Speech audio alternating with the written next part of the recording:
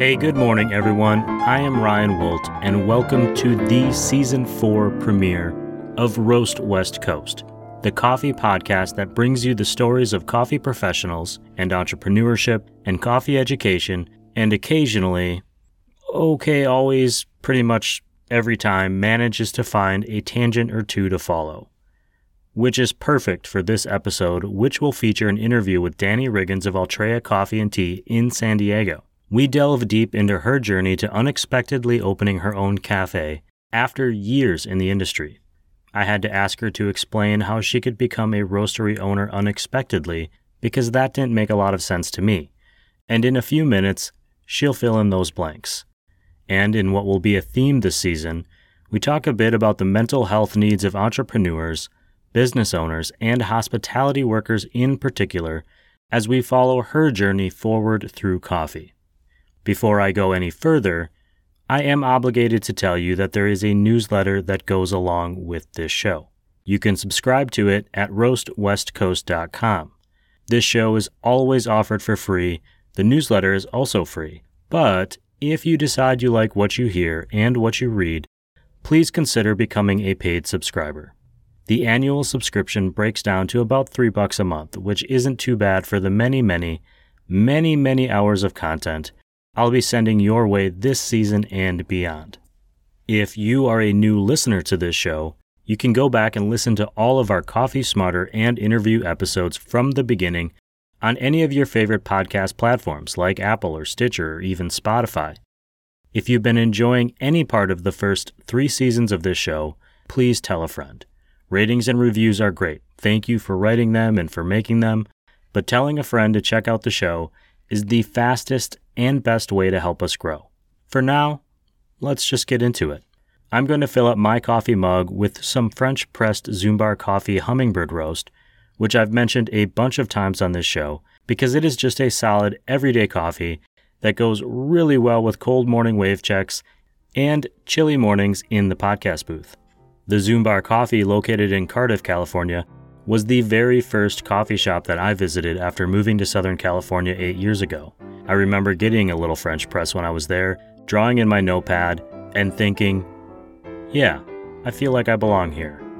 Whatever you are drinking this morning, I hope that your mug is full too, because it is time for the very first interview of Season 4 of the Roast West Coast Coffee Podcast. Enjoy this interview with Dani Riggins, founder and head roaster at Ultreya Coffee and Tea.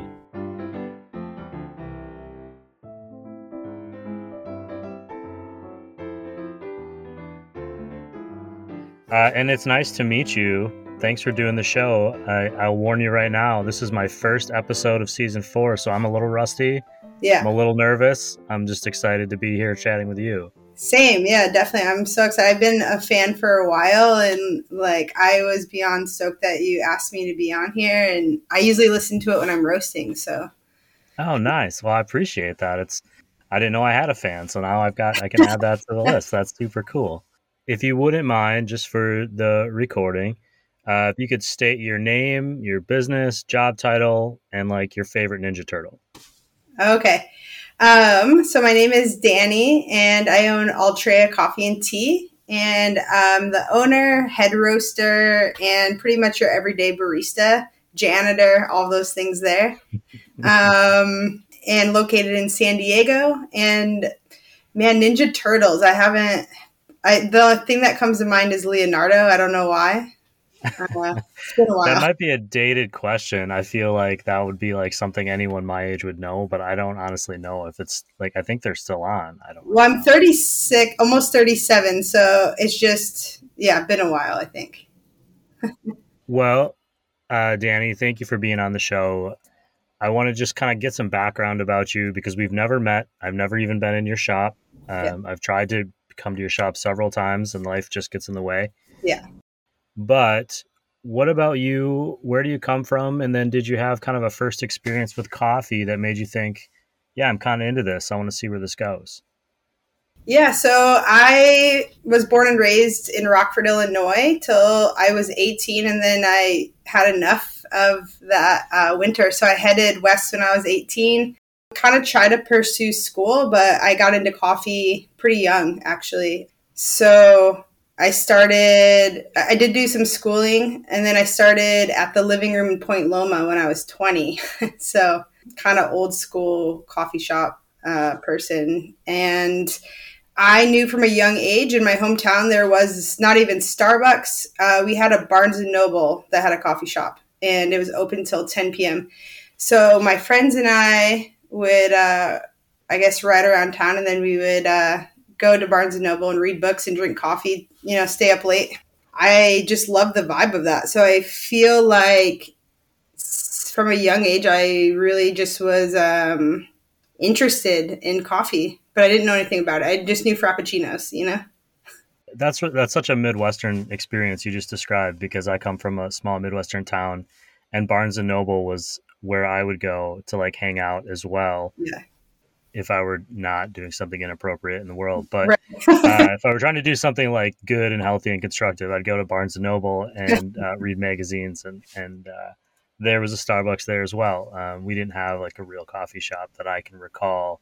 We had a diner. I think that's the Midwestern thing. We had diners where it was like every town had their own Denny's, but it wasn't Denny's. It was Perkins. like that.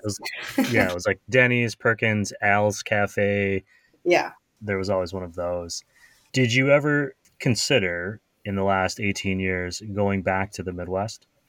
At one point, when I was managing a coffee shop in Ocean Beach, we had opened, it was Lazy Hummingbird. We opened up I helped the owner open 3 shops. She's from Michigan. She's kind of letting me take the reins, and we thought about maybe putting one back in the Midwest. But no, I definitely... the other place I thought about was maybe Boulder, but no, I'm definitely a West Coast person now. We're glad that you're here. Yeah. And just to make sure I'm checking all the boxes, it's been, from the sounds of it, 16, 17 years that you've been a coffee professional. Mm-hmm. But were there ever kind of moments in there where you thought, maybe I should do something else? Because I always had moments where I thought, well, I need to get a real job. I need to get out of hospitality. Yeah. I mean, since I was 14 in the Midwest, I've been in hospitality. It just comes natural to me. But I did work at a hostel at one point, and how do I blend my passion of traveling and coffee? And before I opened my coffee shop, I thought I quit until I can open my own shop. But I didn't know what I wanted to do. And then very quickly, unexpectedly, my shop opened. So I feel like I've never really had time to not be in coffee. Sure. Yeah. I'm going to jump ahead, and I had some questions that I was thinking I was going to ask you next, but you just said something really interesting, which is your shop opened unexpectedly. How does the owner of a shop have a shop open unexpectedly? I think you'd be the one who would know the best when it was opening. Yeah. Well, I was managing a shop, and for small business, you can only go so far, before you want to be paid more or the shop can't afford you. So I thought, okay, I quit and I went to Costa Rica. And when I was there, someone messaged me and said, hey, this coffee shop owner abandoned their shop. They're looking for someone to take over, and we thought of you. So I immediately messaged. This was in May of 2018, 19? No, 2018. I'm sorry. COVID has really messed up my time frame. Message me. I messaged the landlord and said, I'm in Costa Rica, but I want to see the place. I came back, saw the place, and I didn't have any money, but I had good credit, and I gave the landlord my resume. I quickly messaged 2 friends if I could borrow $5,000 from them each, a little bit, people that I knew had some money. And they said, absolutely, we believe in your dream. And I signed the papers, and then the shop needed a lot of work, but it was essentially with a few health inspections ready to go. So within 2 months of quitting my job, going to Costa Rica, I opened my coffee shop. Wow, that's crazy. I feel like I think through everything so much, and it takes me so long, and I think through all the negative possibilities and talk myself out of opportunities. And it sounds like you just kind of said, oh no, this is it. I got an opportunity. I'm not going to lose it. Yeah. I knew that this was it. I've been wanting to open my shop for 10 years, but I worked as a barista. I didn't make any money. How would I do that in San Diego? It just like was really the universe being like, all right, it's like now or maybe never, you know? The fact that you're in San Diego, I think, is important too, because there are places where you can open shops with less money. And San Diego in particular, I think for hospitality, in my experience, is more expensive. I know, Yeah. and it depends on what you want to do, obviously, but like from just rent and then getting all your health inspection stuff done, it just takes a long time. So you may be renting a place for months before it actually opens, and that Yeah. all adds up. Yeah.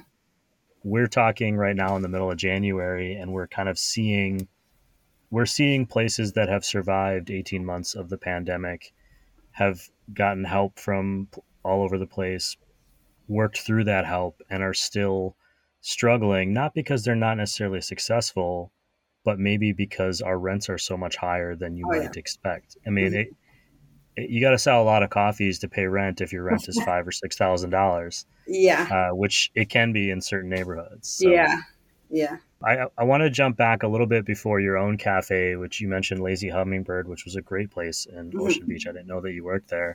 But assuming you worked there and probably other places around before Ultreya, what did you kind of take with you from those experiences? What lessons and skills did you bring with you? You mentioned managing a place. How did that set you up to run your own place?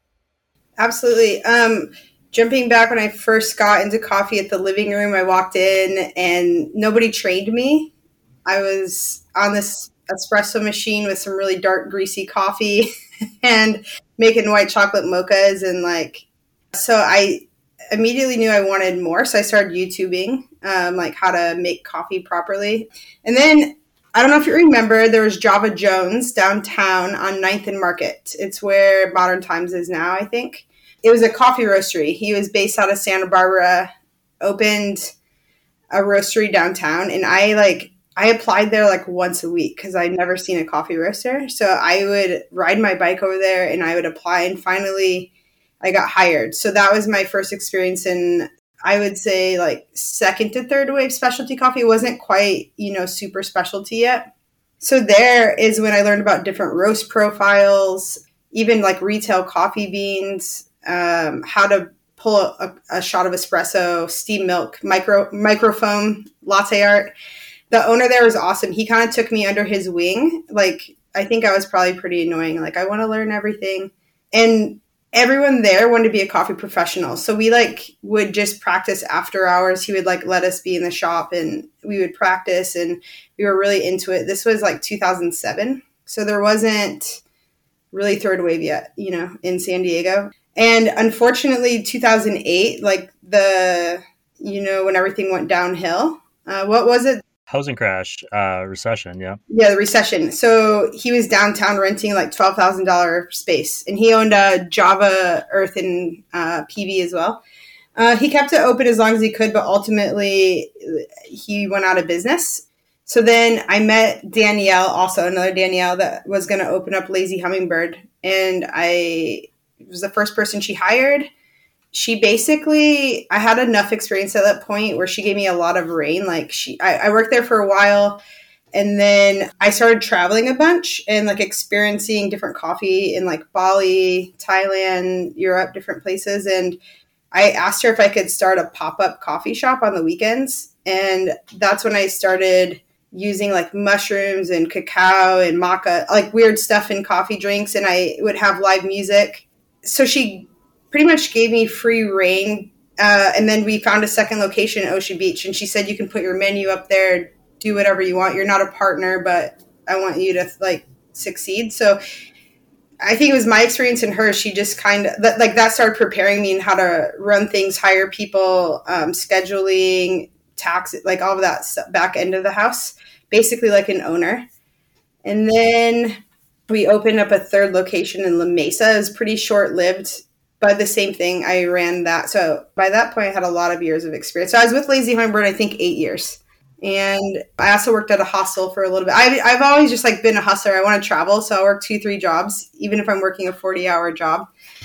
But basically that set me up to run my own shop. I know there's been a couple business owners who are like, oh, you haven't been through the whole experience of starting your shop, like building it out. But I was there every step of building every single one of those shops. In fact, like I was at Home Depot, I was I built them with my hands. They were carts, but nonetheless, I've been through that process 3 different times and dealing with health inspectors. So I did have a little bit easier opening my shop physically, but I have had that experience before, if that makes sense. Yeah, well, and then you mentioned earlier you kind of hit a ceiling where you can't grow any further working for someone else. And for some that's like the goal, like to get into that position. And then for others it's like, okay, no, I want to really put my own name on it and put a name on it that I've chosen. Mm-hmm. And for you, that's Ultreya.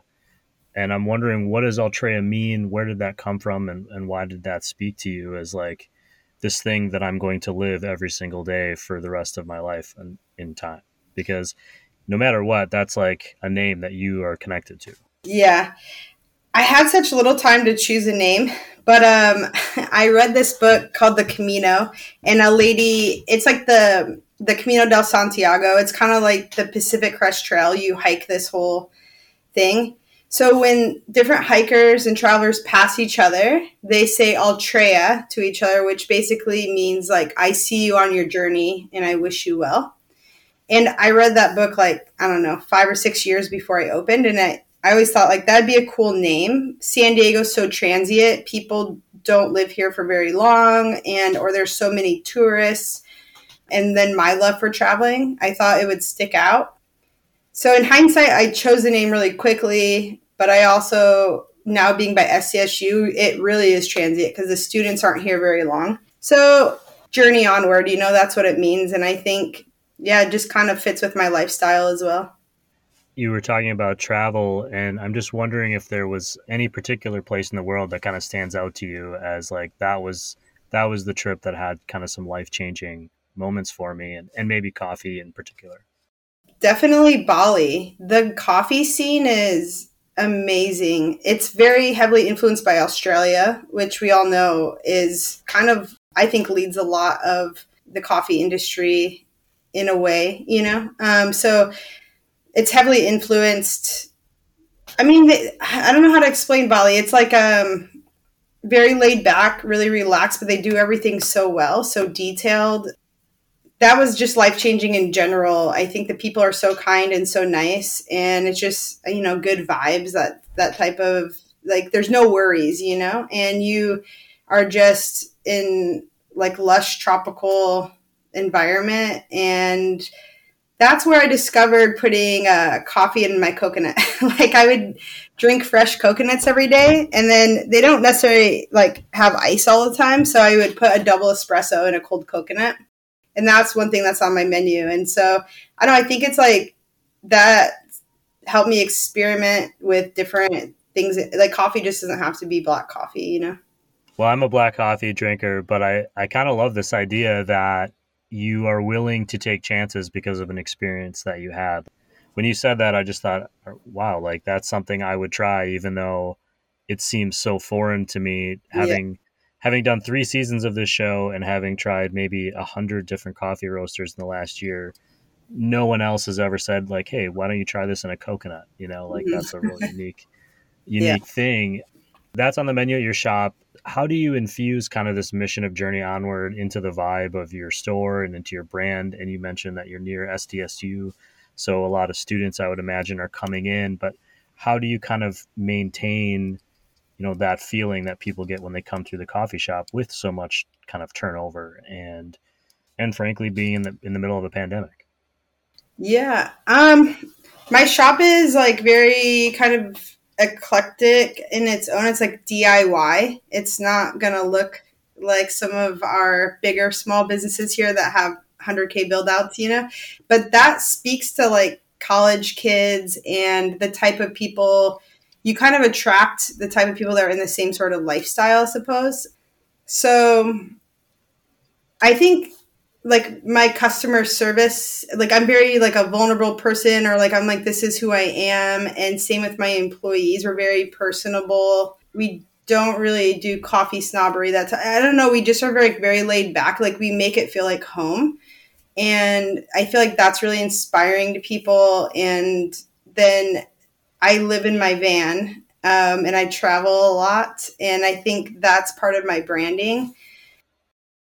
Do you live in your van? And I'm sorry to ask this because I'm a big fan of the van concept, and at one time built out a 23-foot bus for a similar purpose. Awesome. But do you live in the van because you want to, or because you put all your money into the shop and you have free parking?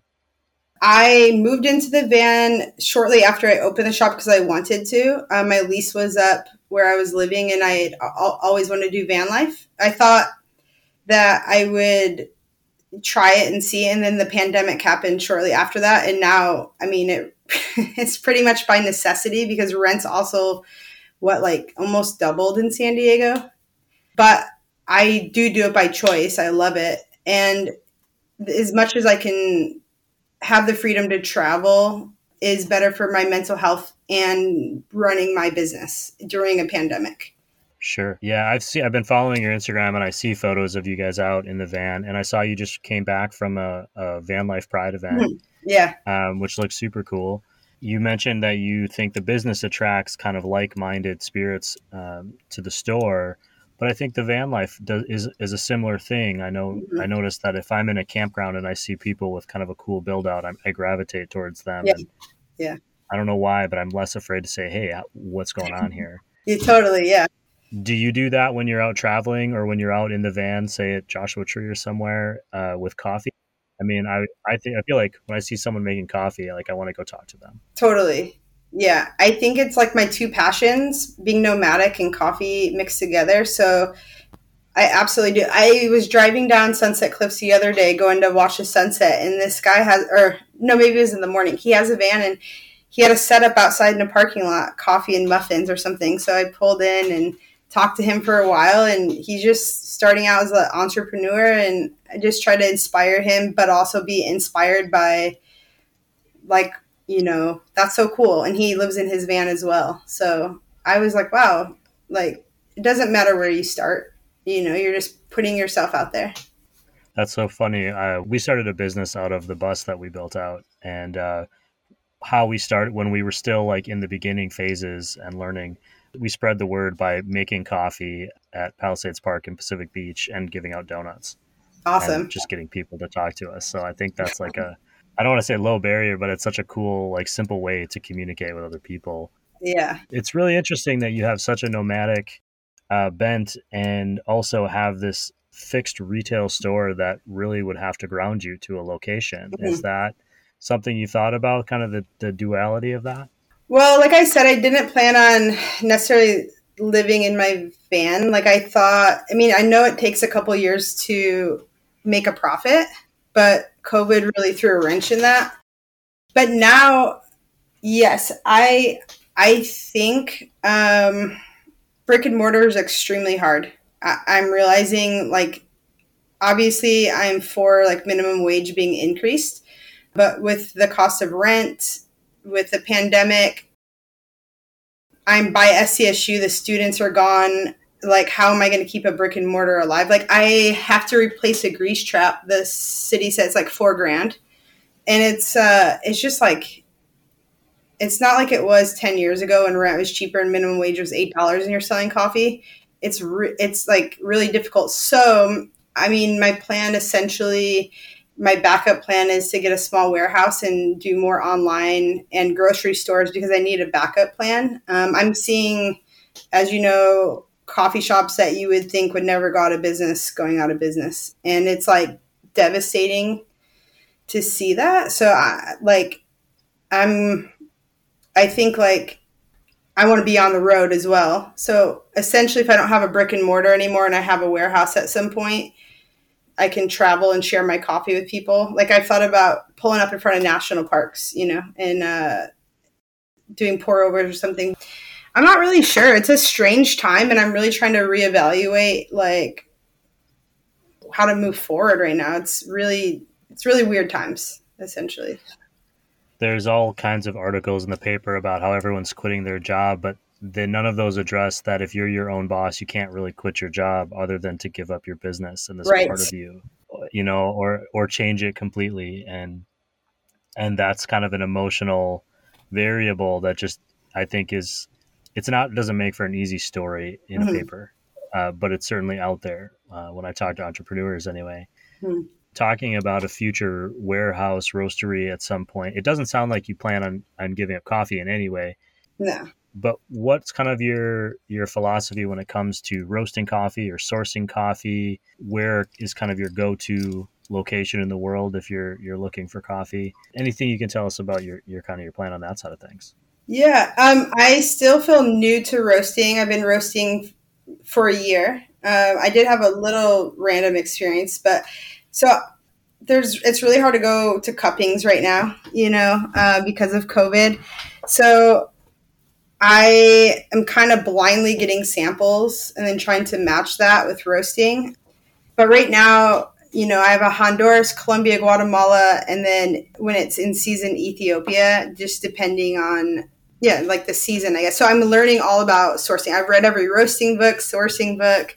I'm basically teaching myself. It's interesting too, because it's like as a roaster, you don't really want to reach out to other roasters because it seems kind of, like secretive in a way. But Tyler from Tired Eyes, and he's been really helpful to me. And then I think Pablo at ICT has been super helpful in helping me source coffee.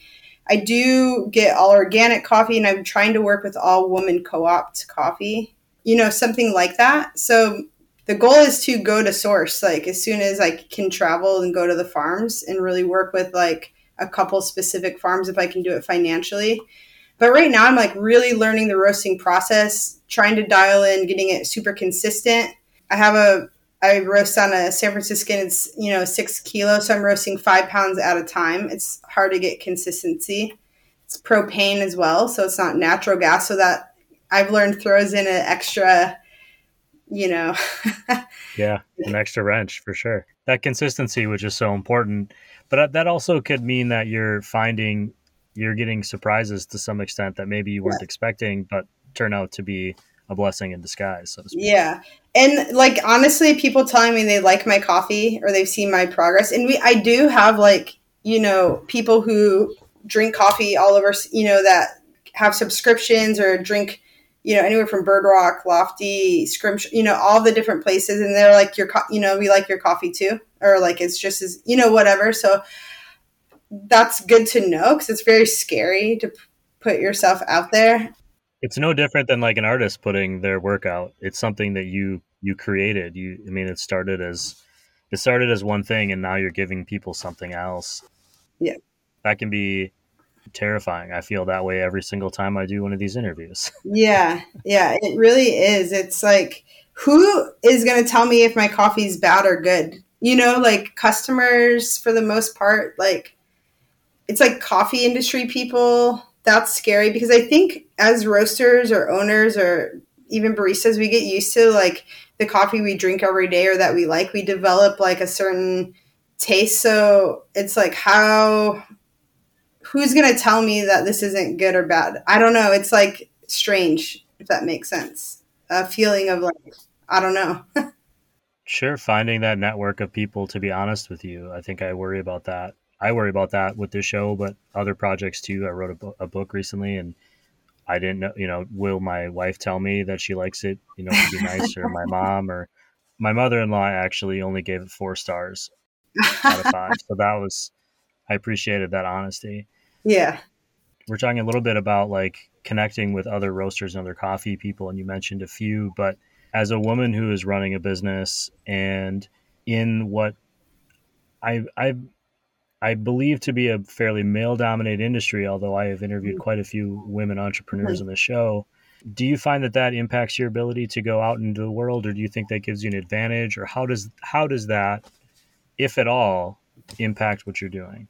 I think in my like head when I was first starting, it really impacted me. Like there's not a lot of women roasters here in San Diego, and the ones there are pretty seasoned or they have a lot of tools to be successful in roasting and it's like support, for where they're roasting for. So I try to find people that I know are approachable, like that are friends in the industry, to talk to. And in my head, it's like super intimidating. And I don't think because I'm a woman that necessarily holds me back. But in the past, it's been bothersome. That's very male dominated. And it seems like kind of like a club.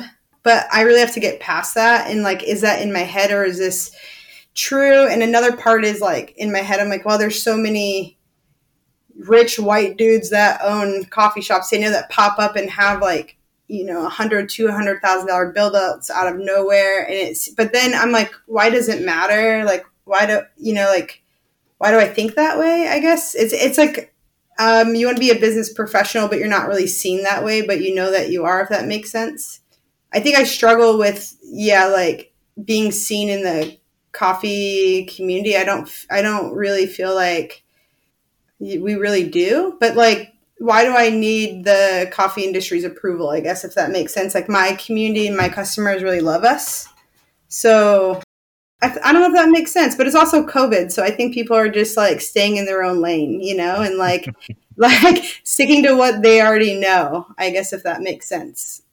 Sure. I think absolutely. I'm talking to you from my closet, which is where I've been through this whole show. I thought season 4 would be in person, like sitting across from each other at a table, having a cup of coffee. And then when Omicron came around, I just was like, you know what? Like, what's a few more months to stay home? Yeah. But that does, like, I have to actively work at exploring and meeting new people, which I get to do through this show. And I'm very grateful for it. I get to meet people like you, like, yeah.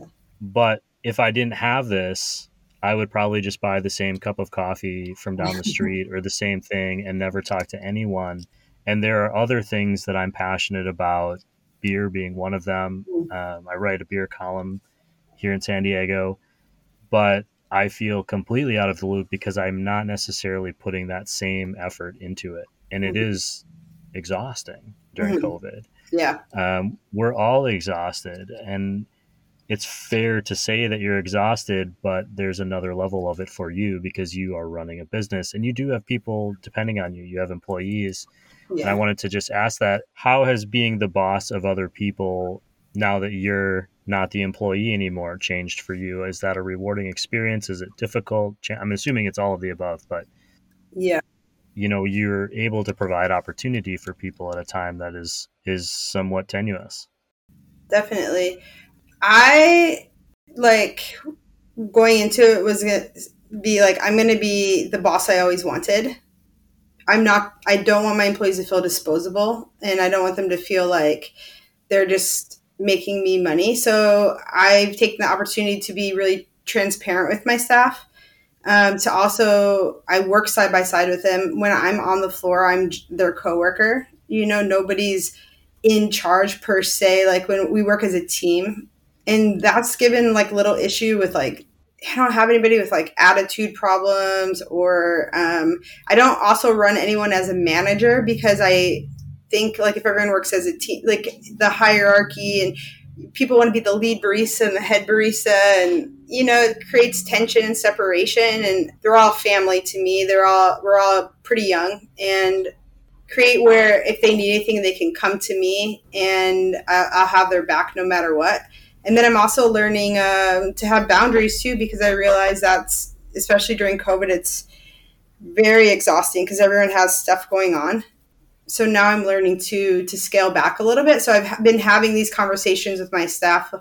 Hey, I'm, backing off working on the floor so much. I'm going to give you guys a little more responsibility, even emotionally with stuff going on in your life. I can only be there for you so much at the moment because I'm also really trying to navigate how to pivot and move forward in my business. So there's so much respect and love for each other. I just recently went through though, like I always had long-term staff. I had a high turnover. It was like when unemployment stopped giving out checks, everyone got jobs, and then job hopping. And there's coffee shops in San Diego that I absolutely love, and they have enough money to I do pay more than minimum wage as well, but to pay more than I can pay minimum wage. So I've been having staff like leave to go work for this company because they can afford to hire, more. And I get it. Like when you're 21 years old and you're making $19 an hour starting off making coffee all day. Like, why would you want to work for 15 or 16? It's like the younger generation kind of wants to do, how can I make the most and do the least? And that's okay. It's just how it is, you know? When you said that 19, I don't mean to chuckle, but my first job, I was paid $2.15 an hour plus tips. Yeah. No, totally. And in the Midwest, you can get away with that. I think they still only pay like $4.35 an hour plus Yeah. tips at this particular restaurant I was working at. Yeah. If I'm coming to Ultreya, which I intend on doing probably before the show airs, I'll confirm that if anyone's listening to the show. What is it that you're recommending to somebody new that comes into your shop, or what is that experience like for somebody who walks in off the street with no concept of who you are? I think immediately, like when people walk in, they're greeted by like the vibrancy of the shop. There's a lot of plants and the eclecticness, and most people when they walk in, they are like, wow, this place is so cute or so homey. I really love it. We have specialty drinks that people are like really drawn to, but I always recommend our cold brew. I've been brewing cold brew since like 2007 or 8 before it was popular, and I feel like I've dialed it in. I feel like I'm a pro at cold brew. So I always recommend that. And then if people want to, we also have macadamia nut milk. Like my shop's 99% vegan. We have a lot of vegans that come in. So that's what I pretty much do because it goes good with any of our coffee. You know, it's like gives off that nutty feel that people that's like easy drinking. You know what I mean? It's not too far off. And then our drip coffee I think is really good as well. I'm 99% vegan too, so that works perfectly.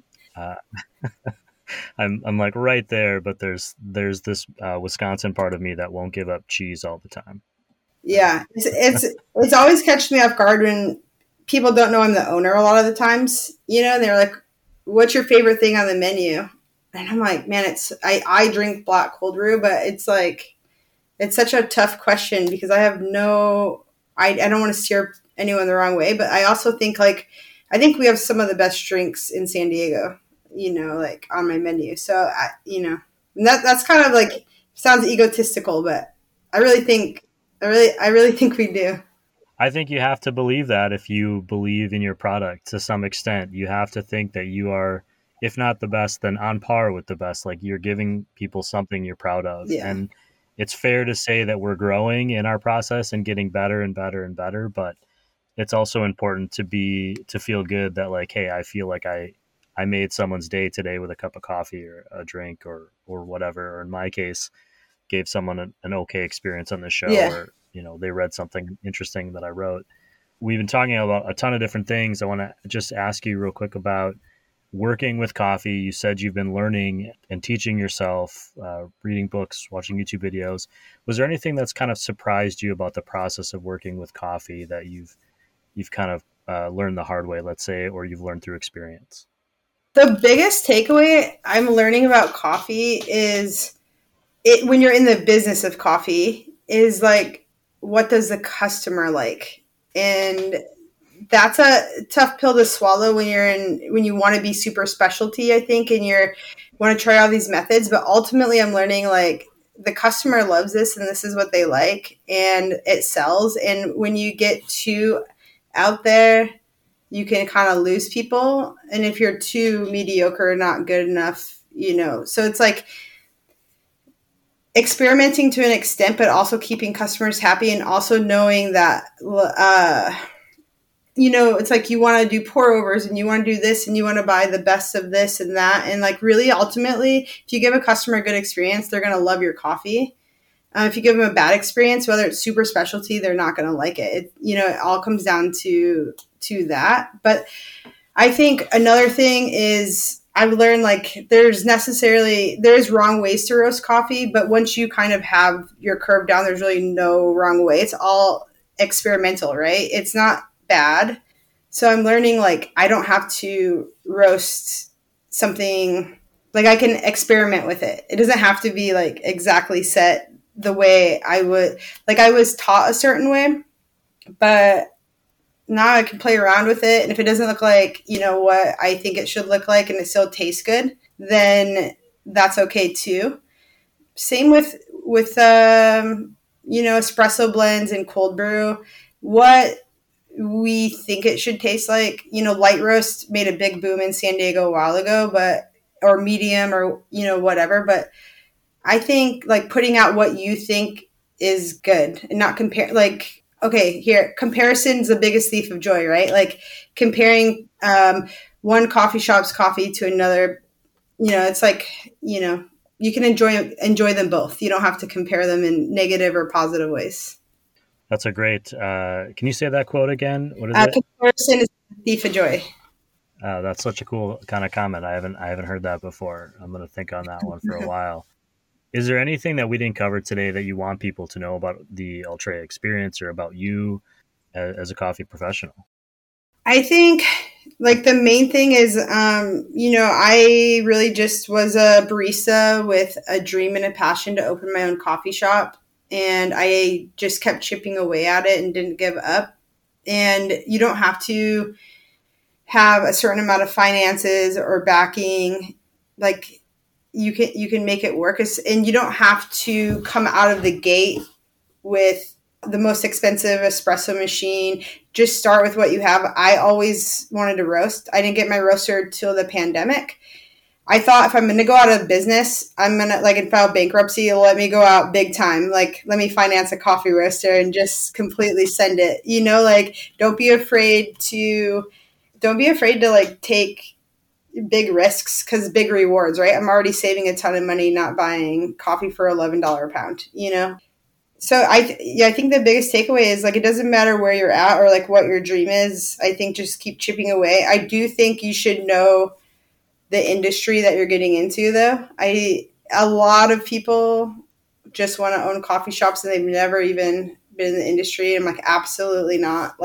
Just go enjoy because you really have to know what you're doing, I think, or have a lot of money. It's one of the two. Yeah, well, that second one sounds pretty good. Right. The last question I kind of ask everyone is, when you're out and about, you're getting a coffee, you're going to a different shop, or you're traveling in the van. Yep. What is it that you order for yourself? I get cold brew no matter what, everywhere I go. Even though you think yours is dialed in the best, is it to compare yours to theirs? Yeah, absolutely. Or is it to just see what other people are doing? It is to compare and to see what other people are doing. The other thing I'll get is drip coffee or double espresso, but hot coffee just doesn't I don't feel good when I drink it. That's why. Mm-hmm. But yeah, it's definitely cold brew because people do some wild stuff brewing cold brew. They'll hot bloom it, so I'm always interested. What are you doing to get this result? I'm just imagining you trying some cold brew as you're driving down the highway and going, not as good as mine, and dumping it out the window. And I'm sure you don't do that, but I kind of would love to see that as a cartoon. Right. I've definitely been there. And there's some coffee shops, if you're really on the road, and you have to go not to a small business, probably Dunkin' Donuts has the best cold brew. And I hate to say that, but out of sheer necessity, Yeah, there are certain coffee deserts. I was just traveling through northern Arizona and southern Utah, and I could not find a locally owned coffee shop in several towns that we were in, or they were there, but they weren't open for several days at a time, which is another part of this pandemic with staffing and making it difficult. Yeah, just yesterday I was in Vista, California, and I had seen a coffee shop on my map, and I thought, I'll check that out. And I went there and they were closed at 9 o'clock in the morning. I'm like, oh, what's going on today? And it's oh, well, they're closed every Monday, Tuesday, Wednesday because they don't have enough staff. Wow. They just had to sign up. Yeah. And it's well, that's kind of a slow bleed almost, if you're a coffee shop that's not open every morning, that can be tough. Dani, I want to say thank you for just joining the show and helping me get back into it. And also just for sharing so much about yourself and being willing to share, parts of the story with us. I think there's a lot that goes into being an entrepreneur, and it sounds like you have really gone through a lot of that, have experienced that, and have been willing to share, which not everyone is. So I really of course. Thank you so much. I enjoyed it for sure.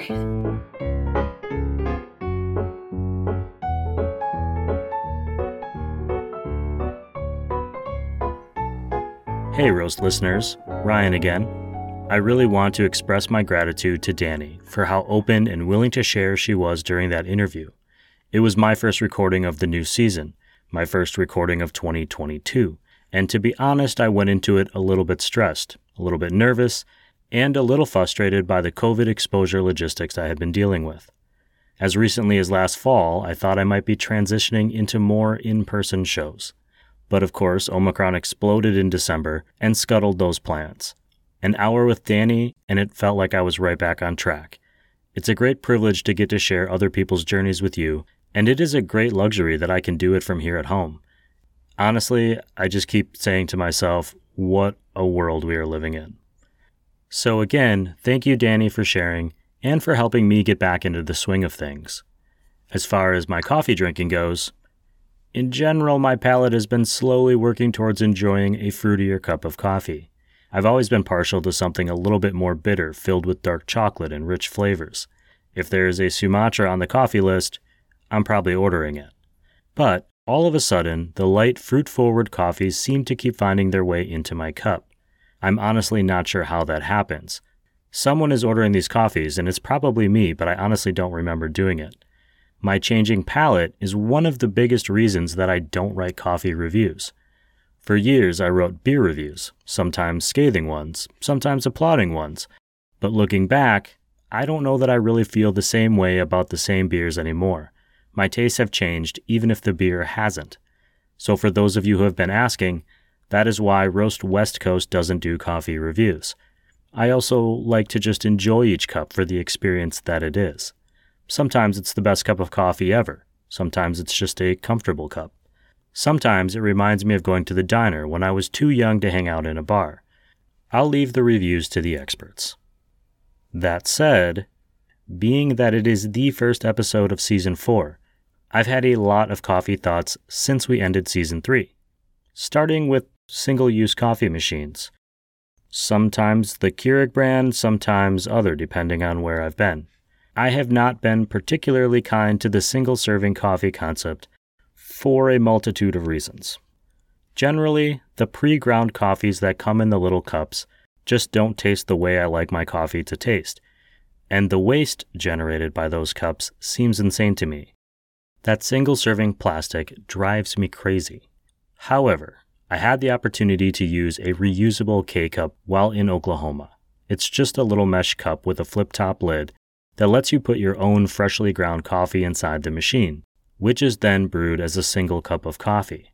And I have to admit, the coffee I made in it, a blend from Collectivo Coffee in Madison, Wisconsin, wasn't half bad. And without the plastic waste, I didn't feel so guilty making it. I did not test the temperature of the water or double-check the gram weight of the bean-to-water ratios, so it wasn't perfect, but I could definitely see value in the convenience. If there is anyone else out there using the single-serving machine method to make actual good coffee, I want to hear about your experience. And if there are any coffee science nerds, a label I am putting out there with great love and great respect, I'd like to share your perspective on the consistency and quality of coffee being made in one of these single-serving brewers. Reach out to @RoastWestCoast on Instagram to connect about it. I also want to take a moment to give a shout-out to the team at Young Hickory and their owner Clay. Young Hickory was based in the North Park and East Village neighborhoods of San Diego. They recently closed both of their coffee and beer locations. It was such a great concept, an inviting space, and those communities were better for their presence for the past 7 years. They recently put out a statement announcing their closure and inviting the community to come celebrate with them one last time. The full post is on their Instagram @YoungHickorySD, and we shared it on roastwestcoast.com. I'm pulling this quote from the middle. Quote, "This month we'll be ceasing our operations at Young Hickory. To put it simply, the pandemic has affected us in such a real and fiscal manner that operating is no longer sustainable for us. We survived the circumstances as long as we possibly could, fighting tooth and nail the whole way. Despite our best efforts, the time has come for us to move on." End quote. At the beginning of the COVID pandemic, which roughly coincided with the beginning of this show, I wondered how many businesses would close. That wave of closures never really came, in part due to customers really going out of their way to support small businesses, also in part due to local, state, and federal assistance, And finally, in part due to the incredible adjustments small business owners were making on the fly, sometimes daily, to stem the impacts of coronavirus. Even in their closing announcement, Young Hickory took the opportunity to encourage us to support other small coffee shops. I'll follow up on that to say, it isn't your responsibility to save your local coffee shop, or local brewery, or bookstore, or nail salon. Everyone is being impacted by this differently. However, if you have the option, I always encourage you to shop local, shop small, and know that those cups of coffee that you buy, those roasted beans, they make a real impact, both fiscally and emotionally, for a lot of people in the coffee economy. And I'm officially off my soapbox. In the podcasting business, I think this is called a transition. Speaking of great small businesses, some of them support this show. Because of them and our listening subscribers, the podcast closet has a fancy new ring light, and it's lined with foam acoustic panels. They are why this show keeps getting bigger and better.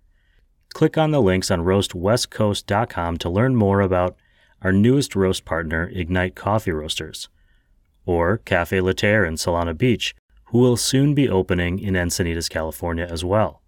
Mostra Coffee Company, which is basically everywhere, Coffee Cycle Roasting, who we've teamed up with to offer Coffee Smarter classes, Leap Coffee, Zumbar Coffee and Tea, Maria Coffee, Steady State Coffee, and, don't forget, Roast West Coast, this show, will be at Camp Coffee Company in February, Omicron permitting. Mark your calendars for Saturday morning, February 19th, from 9 to noon. There will be stickers and great coffee, and I'll be interviewing customers to be on the Roast West Coast Coffee podcast. Thank you to those industry partners, as well as Cape Horn Coffee and First Light Whiskey. I got a chance to hang out with the First Light Whiskey team recently and came away really impressed with their desire to dig into the science of coffee and to create a whiskey that respects the craft coffee they are going to be infusing into some small premium batches in the near future. Again, head to roastwestcoast.com for all of those links and to check out the other coffee content, including some updates in coffee news and coffee education. We have a bit of a new format this season where we drop both of our episodes on the same day, so you can just keep listening for a Coffee Smarter episode with Chris O'Brien of Coffee Cycle Roasting, where I ask all of the questions that you've been sending me on Instagram. Thank you all for listening. This episode of the Roast West Coast Coffee Podcast has been written, produced, and recorded by me, Ryan Wolt. I hope that this show has found you happy, healthy, and with at least enough sanity and coffee to make it through the day. Please always tip your baristas, now more than ever, and be sure to drink good coffee.